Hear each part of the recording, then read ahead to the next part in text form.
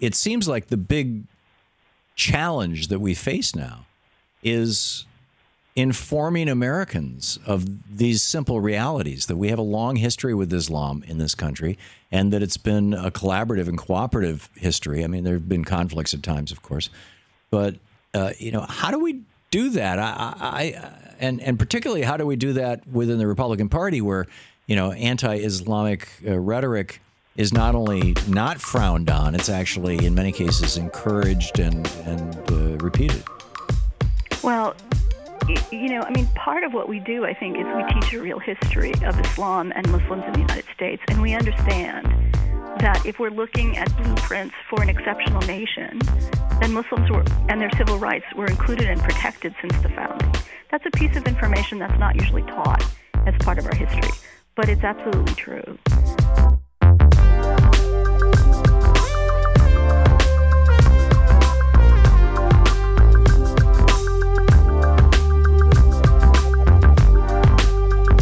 You are listening to the Liquid Flannel Podcast. Thanks for tuning in. I am Chuck Williams. Joining me in Omaha is Brendan Williams. Brendan, what's up, man? Hey, how's it going? I'm excited for this episode. Excellent.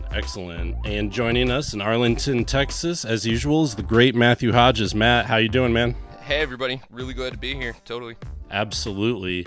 And as usual, we're bringing the Flannel Nation terrific guests all the time, and this week is no exception. Matt, why don't you introduce this guest that we've got for the show today? Yeah, absolutely. So he's a human rights attorney out of D.C. He's written 2 books, including The Wrong Kind of Muslim and Extremist, a response to Wilders and terrorists everywhere.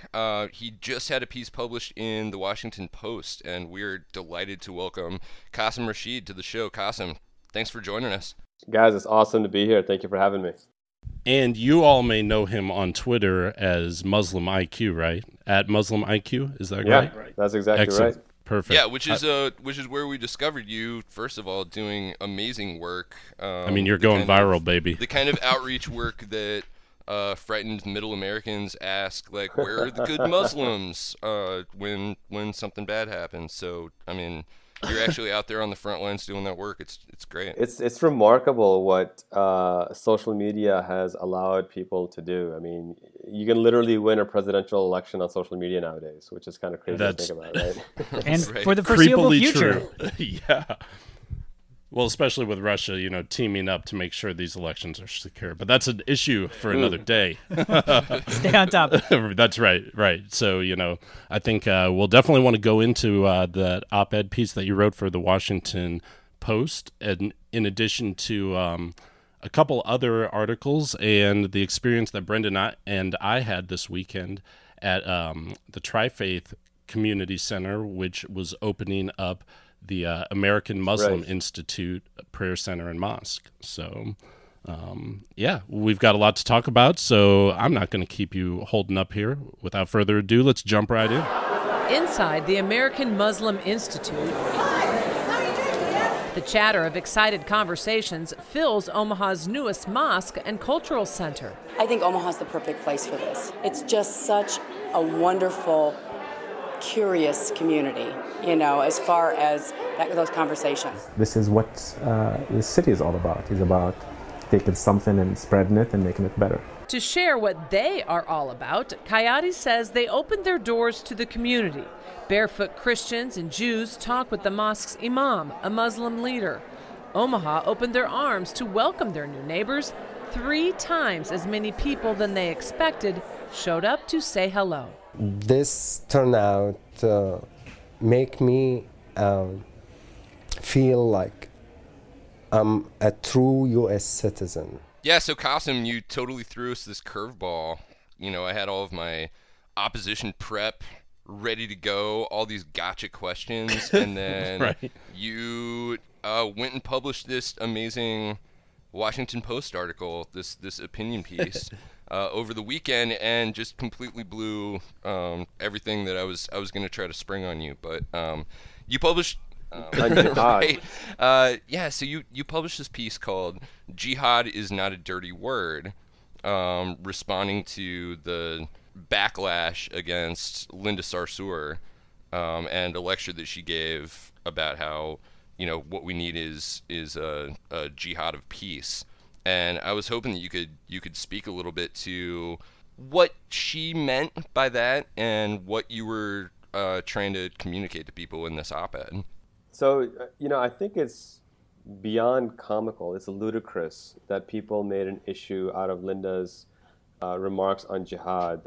When you read the transcript, or when you listen to the speech, she prefaces her statement by saying that somebody asked the Prophet of Islam, Muhammad, peace be upon him, what is the best jihad? And he said that the best jihad is to speak truth, a truthful word to a tyrant. And she said that, I hope that our struggle to resist against the white supremacy, against the fascism, that is seen as that jihad, that truthful word. And so you've got these right-wing nut jobs, these Islamophobes, hearing the J word and suddenly having a panic attack and trying to demonize her. Mm-hmm. I tweeted the other day that the most frightening thing to Islamophobes and extremists are Muslim women. And frankly, as I'm married to a Muslim woman, they're pretty scary to me as well, because you don't want to take them off. Let me just be honest with you on that, right? Islam has given women such empowerment as equal human beings. People troll me all the time with these gotcha questions. How can you call yourself a women's rights activist if you're a Muslim? The response to them is, look, 1,400 years ago, the Prophet of Islam said that men and women are equal. Today, in 2017, America still hasn't ratified the Equal Rights Amendment Act. So, you can say all you want about your myths about what Islam teaches, but the reality is, you want to look at the black letter of the law, Islam has given women rights that America still hasn't given women. And people try to conflate that by saying, well, look at the treatment of women in Muslim majority countries, and expecting me to defend that. And I'm a women's rights activist because I'm condemning that. I'm trying to fight for their rights and trying to educate Muslims just as much as I'm trying to educate non-Muslims that abuse of women is wrong. And I call that struggle a jihad as well, that this jihad for basic human rights and basic dignity. This word jihad is a powerful word because it means the struggle for self-improvement. We're trying to combat racism, that's jihad. We're trying to combat cancer, obesity, heart disease, drug addiction, alcoholism. These are all forms of jihad to improve society and improve humanity. And so when I see these right-wing nut jobs going crazy over this word, it reminds me that there's a lot of work we have left to do. And incidentally, that struggle is also a jihad. So we got a lot of jihad to do here for peace and for education. Well, that was a great jihad in the Washington Post, I mean, that was a struggle. But, the education thing, it's one of those things where I feel like people have to have that direct experience with it. If I'm just like, well, I took world religions class in undergrad and you are so wrong about this. I mean, people are immediately going to shut off to that, but it has to become something real to them in a non-abstract form. So absolutely. Yeah. And this whole cherry picking culture that we've kind of fallen into with Wikipedia and Google Scholarship is ridiculous. I mean, I think Voltaire said it that, I think it's Voltaire, I could be wrong, but the quote is that, give me 6 sentences written by any man and I shall have him hanged. And so, I see these Islamophobes cherry pick from the Quran, cherry pick from the Hadith, and, here Linda gave this great lecture and they're cherry picking from a lecture here in 2017. And then they act like they're scholars because they can cherry pick some verse of the Quran. And my simple request to people is, for the love of God, read a book. Like, put down Wikipedia, put down Google Scholarship, and just read a physical book for once. And let's have a conversation based on that. And so a lot of these people that come at me with this cherry pick nonsense, I just ignore because it tells me they're not interested in actual education. They're interested in bickering and fighting like children, and they can. And there's plenty of I can bring my 8-year-old son if he wants to bicker with him, but I don't have time for that, unfortunately. Yeah, they've made up their mind already, and they want to find any little chink in your arm. They want to put you on the defensive with statements that you didn't make and don't represent, but then you end up having to defend. And we see that on Men's Lib a lot, where people say like, well, what about this terrible feminist who said this thing? It's like, wait, we've never claimed to stand for that. Yeah, what about and Chuck, her? you and I, Yeah, Chuck, you and I were talking about this with D-Black a couple of weeks ago, and it's come up on the show in the past, this effort, this intellectual and emotional work that has to be done by minorities in order to educate people. And it seems like that's incredibly unfair. You know, like the people who are put upon the people who are being oppressed end up having to do extra work in addition to their oppression to like bring people around to the point of view that I shouldn't be oppressed. Right, that they should be treated equal. It's almost like you have to like make the case, the argument for your equality, where for everyone else it's just inherently, you know, instilled when you're born type of thing. But at the same time, I mean, that's how it feels, I guess, as you know, a person of color in Omaha, in terms of just trying to almost spending a lifetime feeling like I have to go out of my way to not be perceived as a threat by, you know, people, white people, you know. Well, you have to be extra nice so that they don't just go like, well, all black people are jerks. Right. Because that guy didn't hold the door for me. Yeah, exactly. Right. You know, I mean, so in a sense, is there respectability politics like that in terms of a balancing act for, how am I trying to say this? Educating about Islam, Qasim, and not feeling like you're going out of your way to not be the scary boogeyman that people, you know, might perceive. Yeah, you know, I tell the story. I was 19 when 9/11 happened. 19 years old, I was a sophomore in college. I was on the cross-country team.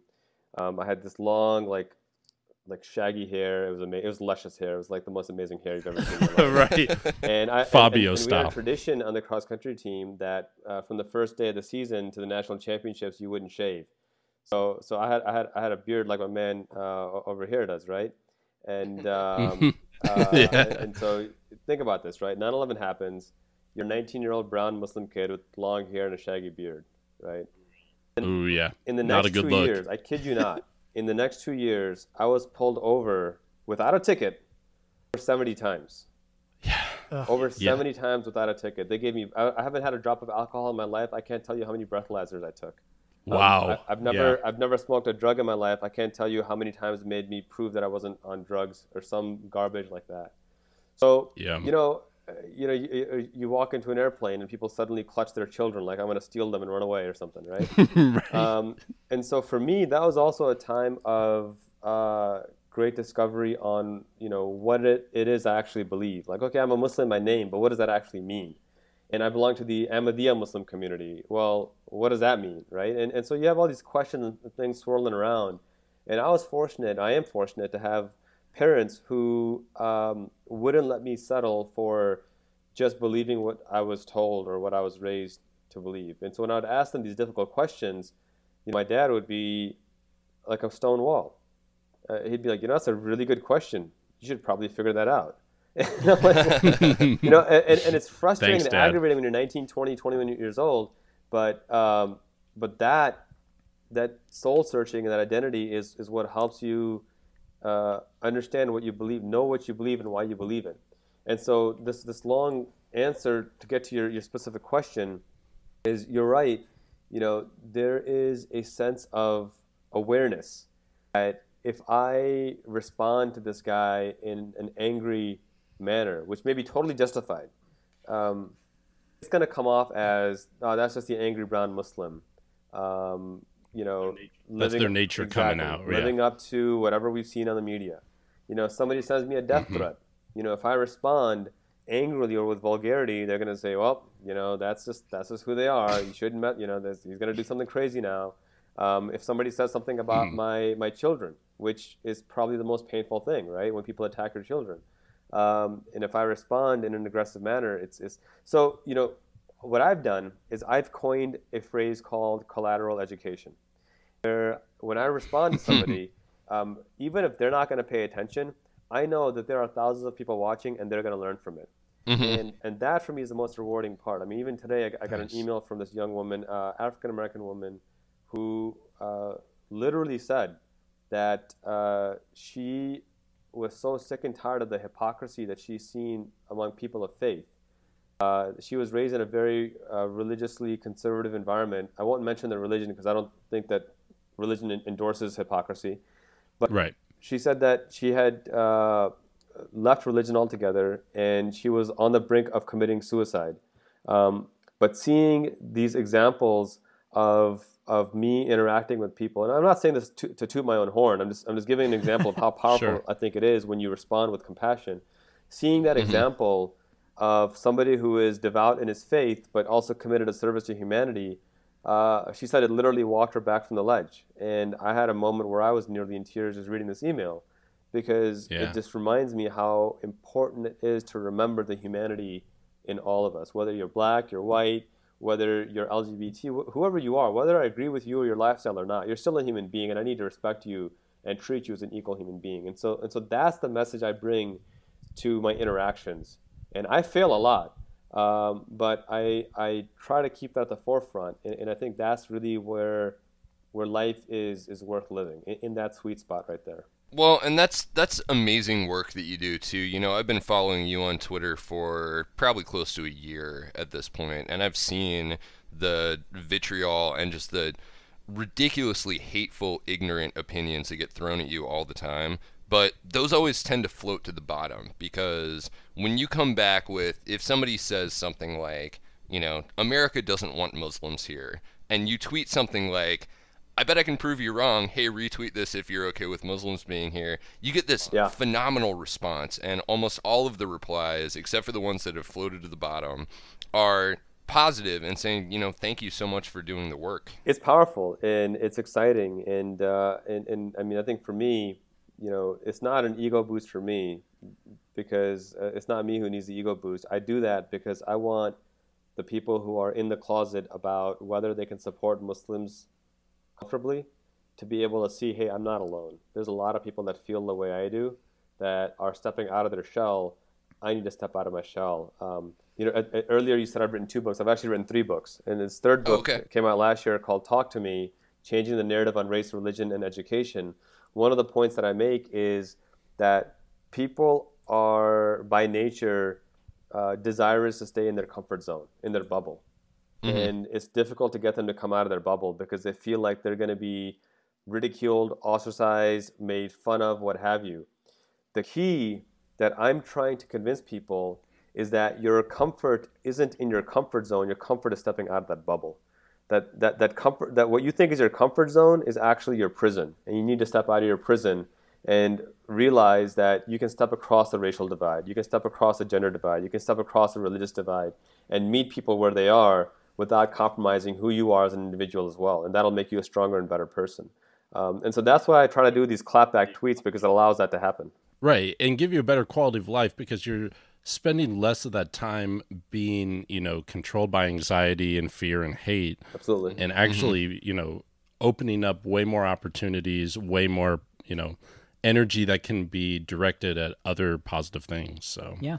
Well, and one of those positive things we got to experience in Omaha this past weekend was the opening of this new Tri-Faith campus, which is an area in Omaha that used to be owned by a Jewish country club, where they made their own country club after the Omaha country clubs wouldn't let Jews join. So they made their own, got this huge chunk of land, and now they're building it into this Tri-Faith campus where they built a synagogue now, and they just opened the mosque this weekend, and they've done a groundbreaking on Universalist.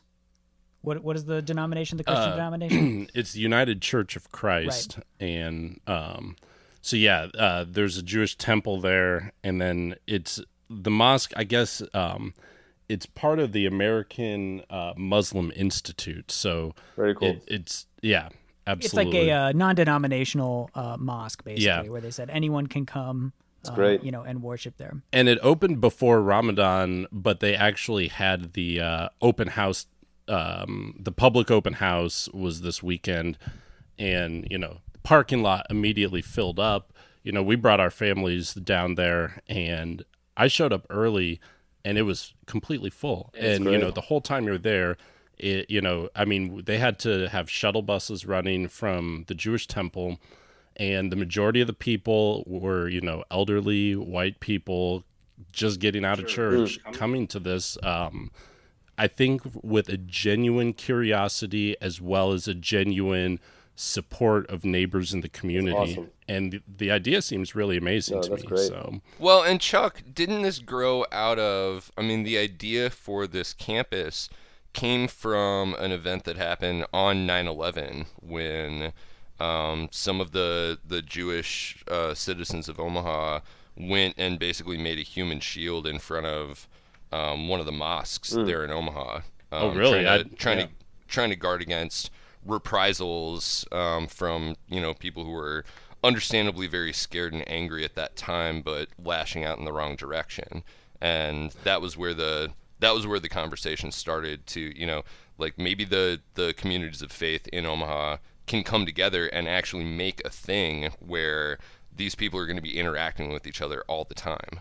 Oh yeah, and I didn't necessarily know that part. It wouldn't, surprise me at all, but it just seems like this is the kind of thing that it shouldn't be as innovative as it is. It just makes perfect sense. We're all working in the same city. We're all, going to the same schools. It's crazy that we can't all, come together and be spiritually connected. So, right.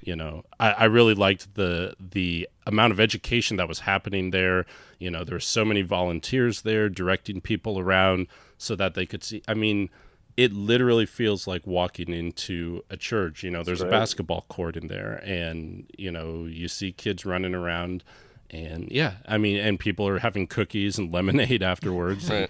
And, well, and totally Chuck, like you and I were talking a little bit about how, people who were visiting probably were going in expecting something very foreign, exotic, maybe a little bit scary to them.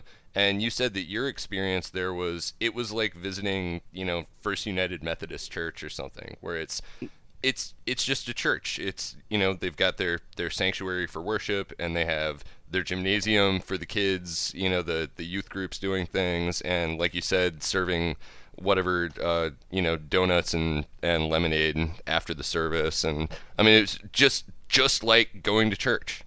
Well, yeah. It was a very similar, comfortable, 100% experience. It's that new building smell and everything. It was just immaculate.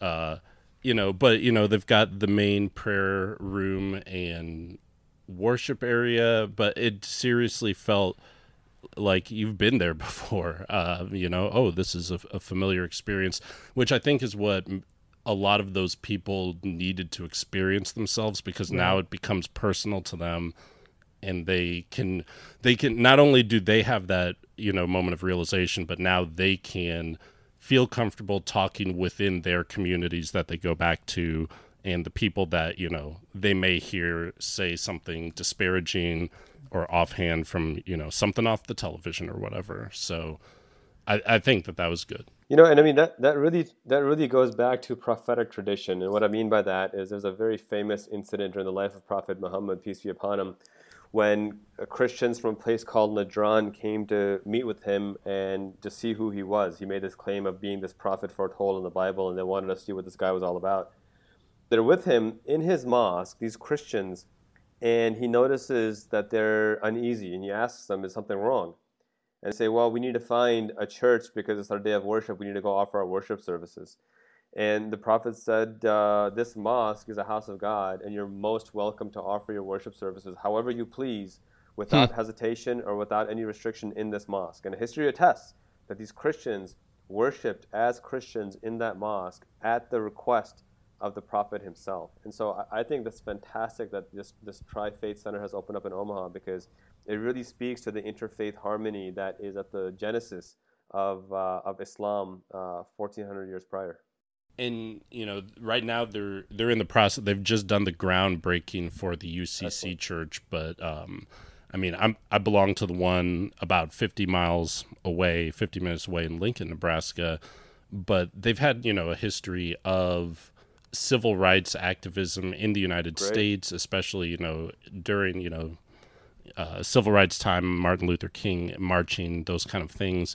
but also having members of different faiths come to speak. And this last year they had people come, this scholar at the University of Nebraska Lincoln, and they read quotes or read passages from the Quran that were dealing directly with themes from the Bible, and people were floored by it. I mean, again, this is something that some of us are not shocked at all, but right. One of the things that I belong to the Ahmadiyya Muslim community. We're the nation's oldest Muslim organization. We're in over 200 nations worldwide, and we're united under an Islamic caliphate, believe it or not, a spiritual caliphate, who His Holiness resides in London.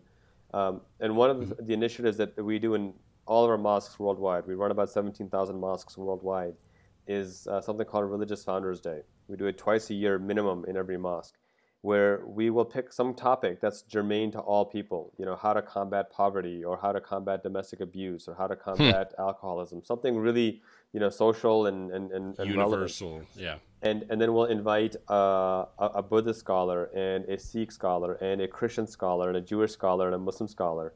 And the idea is that each speaker speaks for 10 minutes and presents the solution to this common problem from their religious tradition. And you have this very diverse, robust, dynamic audience.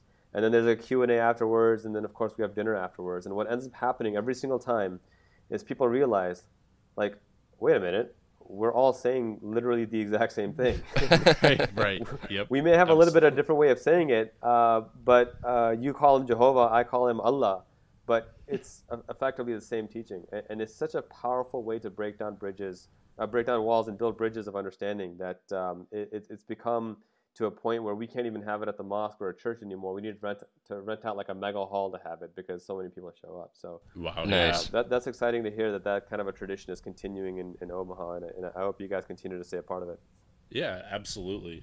Well, shall we take a little break there and come back with a couple more of these topics? Yeah, it sounds good, man. Definitely. A lot of people are Islamophobic, which doesn't make sense on paper, because the God in Islam is the same God that was revealed to Abraham in Judaism, Christianity, same guy. But people are scared. Why? Because anytime they watch movies and TV shows and a character's Arabic or they're praying or something like that, that scary-ass music from Homeland is underneath it. It is terrible. And people are like, what do they say? Just God is good, normal religion stuff, it's okay. You want to end Islamophobia? Honestly, just change that music. Like, if the music was different, if it was just like, people would be like, man, Islam is one whimsical religion, isn't it? So, yeah, the Washington Post has been on a streak of amazing articles on this theme here. So, in addition to your article, on July 1st, they had the story of a Muslim doctor who moved to Dawson, Minnesota, to be basically a rural doctor, one of only 3 doctors in town, and kind of the journey that he went through. As Trump was elected, and then he saw that the city, that how they voted was overwhelmingly for Trump, even though he felt like he was an open and welcoming part of this community. Well, and that the community had been very open and welcoming to him and his family as well. So it seemed. Right, so it seemed. He had then embarked on this kind of journey of people were then asking him to come speak in front of, at a library and things to help people understand Islam. And he kind of wrestled with it because of what we were talking about earlier, where he's feeling like, why is it my responsibility? Like, I didn't do anything wrong, but now somehow I'm responsible for, educating everyone in my town that, I'm not someone that should be hated and feared. Like, why should I have to do that? The struggle, as we talked about, to patiently educate people, even though many people, it seems like, don't even want to be educated. Yeah, I mean, I empathize with that. I mean, you're right. Nobody wants to be the martyr that says, let me represent 1.6 billion people, right? Or, oh, you're black. Tell me about slavery. It's like, right. Yeah, exactly. Read a book. I'm not here to hear, slavery Google, ended bro. if you didn't notice, right? I'm not here to be at your beckoning, right? So I get that. I also get that we're in a unique time right now. One of my mentors growing up once said that the greatest intellectual tragedy of 9/11. 300 million Americans got their first introduction to Islam when 2 buildings fell down. When you're trying to dig out of that kind of a hole, no pun intended, you've got a long way to go. So I think on one hand, you can be justified in saying, hey, I'm not accountable to those terrorists, and you can be completely right in that. On the other hand, there's in Islam, there's 3 levels of goodness. And the lowest level of goodness is justice. That's the bare minimum that every Muslim must uphold in all aspects of life. Just no matter how somebody treats you, no matter how much somebody abuses you, you must uphold absolute justice as the bare minimum. The next level is kindness, where even if somebody mistreats you or is rude to you, you're still kind to them. And then the highest level is kinship, where even if somebody is abusive and persecutes you, you still treat them as if they're your own children, your kith and kin, right? The famous and beautiful line from Jesus Christ, pray for those who persecute you. When he's on the cross, he says, Lord, forgive them, for they know not what they do. And so that concept is in Islam as well. And so from that standpoint, our approach, at least within the Ahmadiyya Muslim community, is that we will stand ready to provide that education and training to anyone who wants it. And to that end, we've launched the True Islam education campaign at trueislam.com, where we've supplemented that with coffee, cake, and True Islam. You can look under the events tab, and we have hundreds of meetups around the country where we will buy you coffee and cake just for the chance to talk to you. I mean, we want that dialogue. And what we found is we are having people who are hardcore Trump supporters, hardcore Clinton supporters come together and have a dialogue for once about Islam and clarify their misunderstandings, clarify their misconceptions. Everything from the most mundane to do you worship God, to the most quote-unquote controversial, should gays be killed? No, they shouldn't. But those are questions people have. We need to be able to answer those questions. So, I get what that doctor's saying. I get the frustration of that. But my philosophy, and this is what the Khalifa, the head of the Ahmadiyya Muslim community, has advised us and directed us, is even if you have to give up your own comfort and your own rights for the mental safety and security of your neighbors, be ready to do that. The only place you should draw the line is when you have to give up your religion. Don't give up your religion. But if you have to take on some discomfort or some nuisance, if you want to even call it that, then do so if it means building bridges of dialogue and understanding, because that's the prophetic model. That's the example of Prophet Muhammad and Prophet Jesus and all these other great saints and prophets of history. And that's what we need to aspire ourselves to. I'll close this diatribe with one final example of General Salahuddin as he's known in the West, who, after liberating Jerusalem, allowed Christians to live there in peace. And whereas when King Richard the Lionhearted had taken Jerusalem, he had exiled Muslims and killed the Jews.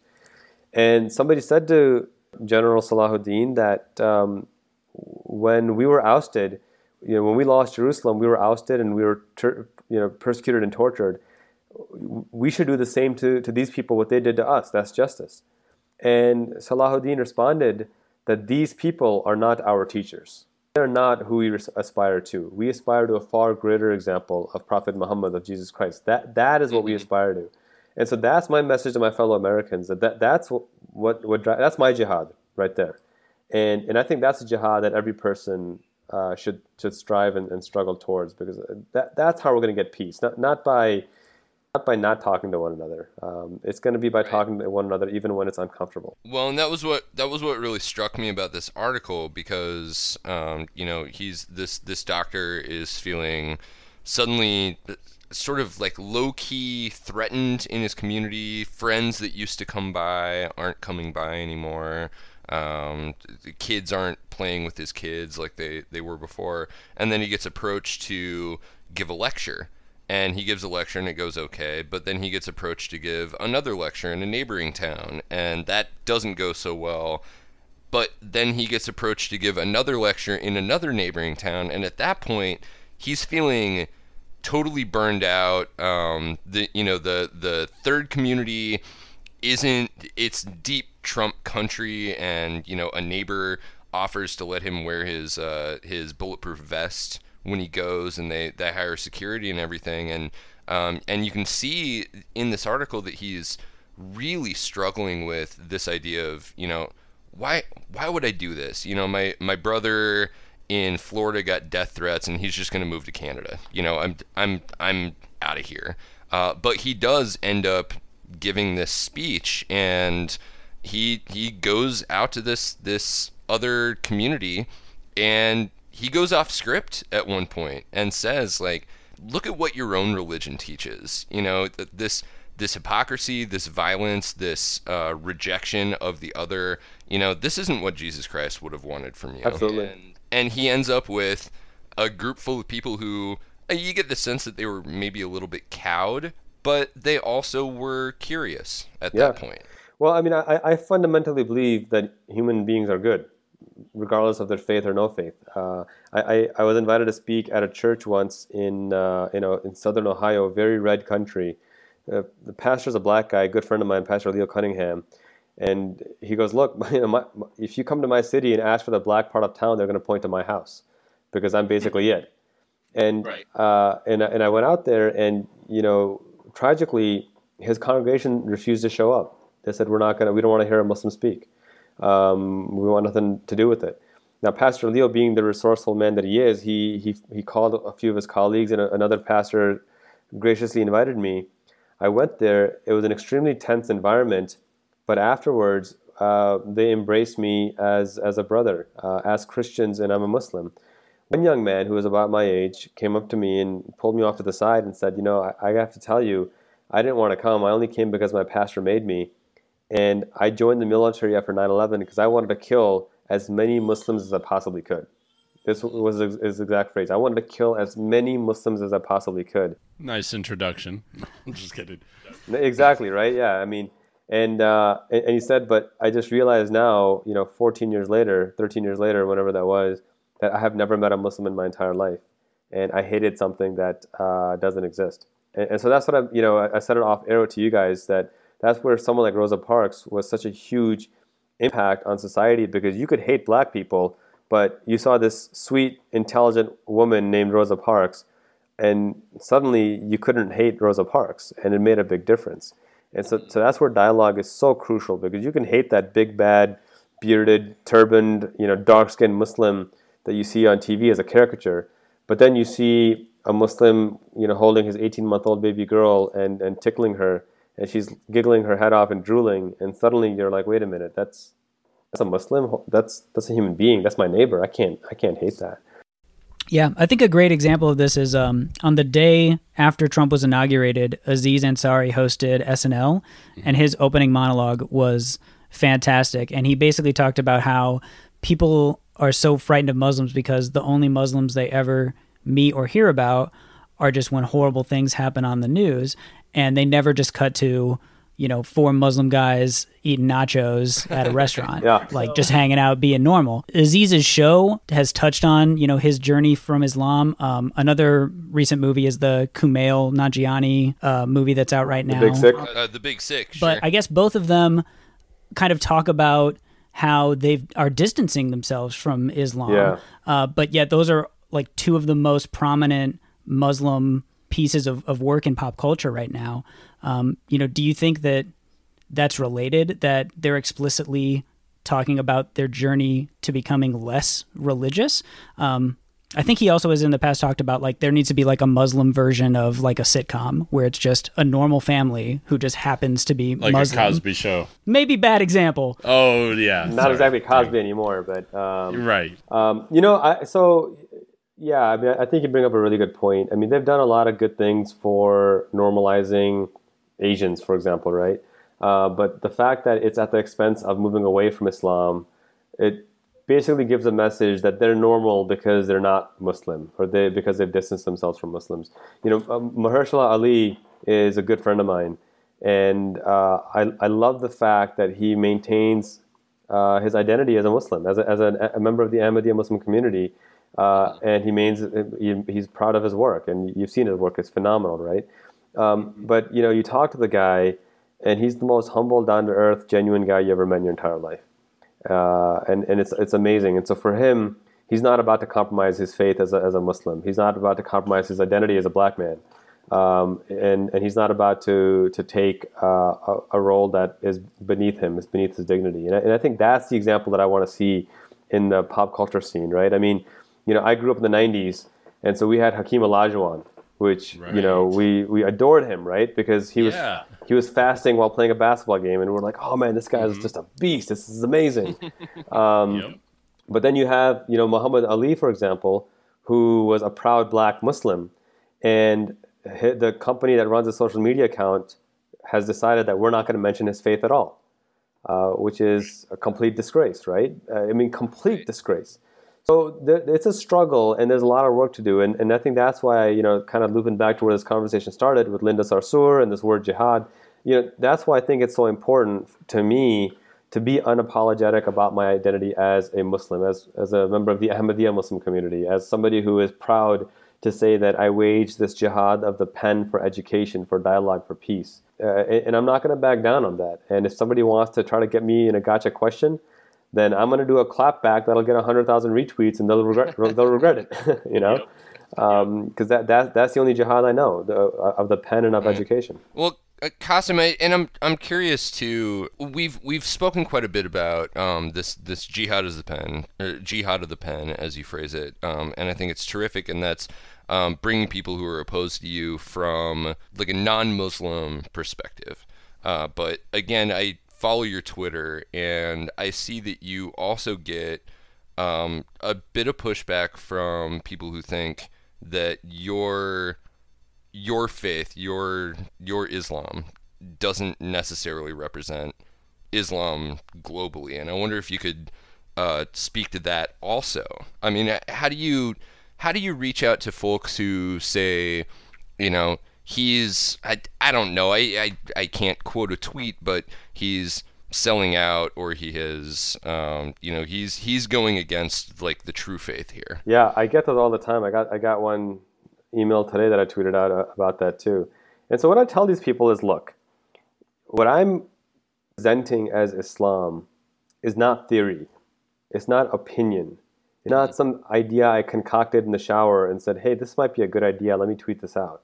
Showers are for dad jokes. That's what I think of my dad jokes, not Islam. Right. But what I'm presenting, I tell these critics, is a proven model of Islam. The worldwide Ahmadiyya Muslim community has been around for 130 years.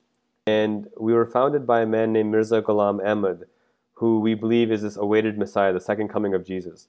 This reformer, this messianic figure who revived Islam as a religion that is dedicated to service of humanity and unity of God. We've been around for 130 years. We've faced vehement, brutal persecution in Muslim majority nations. I mean, I had a cousin who was lynched, literally lynched. I mean, I'm not trying to exaggerate. His neck was snapped by him being dragged behind a horse carriage. I had another cousin who was tortured for a week and nearly killed. We have friends who are in prison right now. So I get it, and I see this persecution. I see this violence. ISIS has kidnapped several members of our community. The Taliban has mass murdered several members of our community. But despite that, in 130 years, in 200 nations, tens of millions of members, we've never had a single act of terrorism. One. Instead, we have built nearly 1,000 schools providing free education to people of all faiths, children of all faiths. We've built hundreds of hospitals giving free health care to people of all faiths and backgrounds, eye clinics, water wells, aid to Gaza, to Syria, you name it. So my challenge to these people is, if you think that all this is by accident, or all this is by a fluke of nature, then show me a better proven model of Islam out there. Show me a better example of a community that's been around for 130 years, that's been brutally persecuted, that's been censored at every front. All of our literature, by the way, is banned and censored in these draconian Muslim majority regimes like Saudi Arabia and Pakistan. But despite that, we continue to advance and grow in peace and prosperity without raising a single violent weapon. Our weapon is the pen, the jihad of the pen. Sure. So to wrap up this long answer, to concisely answer your question, when those critics come at me, my answer is prove it. I've proven it with a 130-year model, a demonstrable model. Give me a better model, and if you can't put up, shut up. Shut up. Simple as that. I think that's tremendous, and thank you for that response. And I know that, when this episode goes live, it's probably just going to invite more of that kind of vitriol in your direction. But, I would say to those people too that, there's this baseline understanding of Islam back when it first started as being this paragon of education and scientific development and human rights, and it seems to me, the way you describe it, it seems to me like that's exemplary of what people want Islam to be. And if we can, if our little show can help spread that message in any way, I think we're happy to do that. And I want to thank you guys for the platform, because that's the most crucial thing here, to have this platform, to have exposure. But I want to emphasize something, that everything that I've said is not some new age 21st century, sugar-coated reformed Islam. This is the Islam Prophet Muhammad taught 1400 years ago, that has been lost under the rust of failed Muslim leadership, under Western interventionism. I mean, for God's sake, the very first word of the Quran ever revealed was Iqra, which means read, recite, convey. I mean, this is literally the essence of Islam, that for the love of God, read a book. and that's the message that we're trying to revive here today. And frankly, we got a long way to go, but we are picking up crazy steam every single day, and just try to stop us if you can. I couldn't think of a better place to wrap up this amazing discussion. I was going to say, usually we try to go out on a high note, but I feel like in a lot of ways this entire episode was a high note. The education that I appreciate this, guys. This is what I live for. This is the kind of dialogue that I think isn't happening enough. And so every time I see people who are out there pushing out this positive vibes, I'm privileged to be a part of it.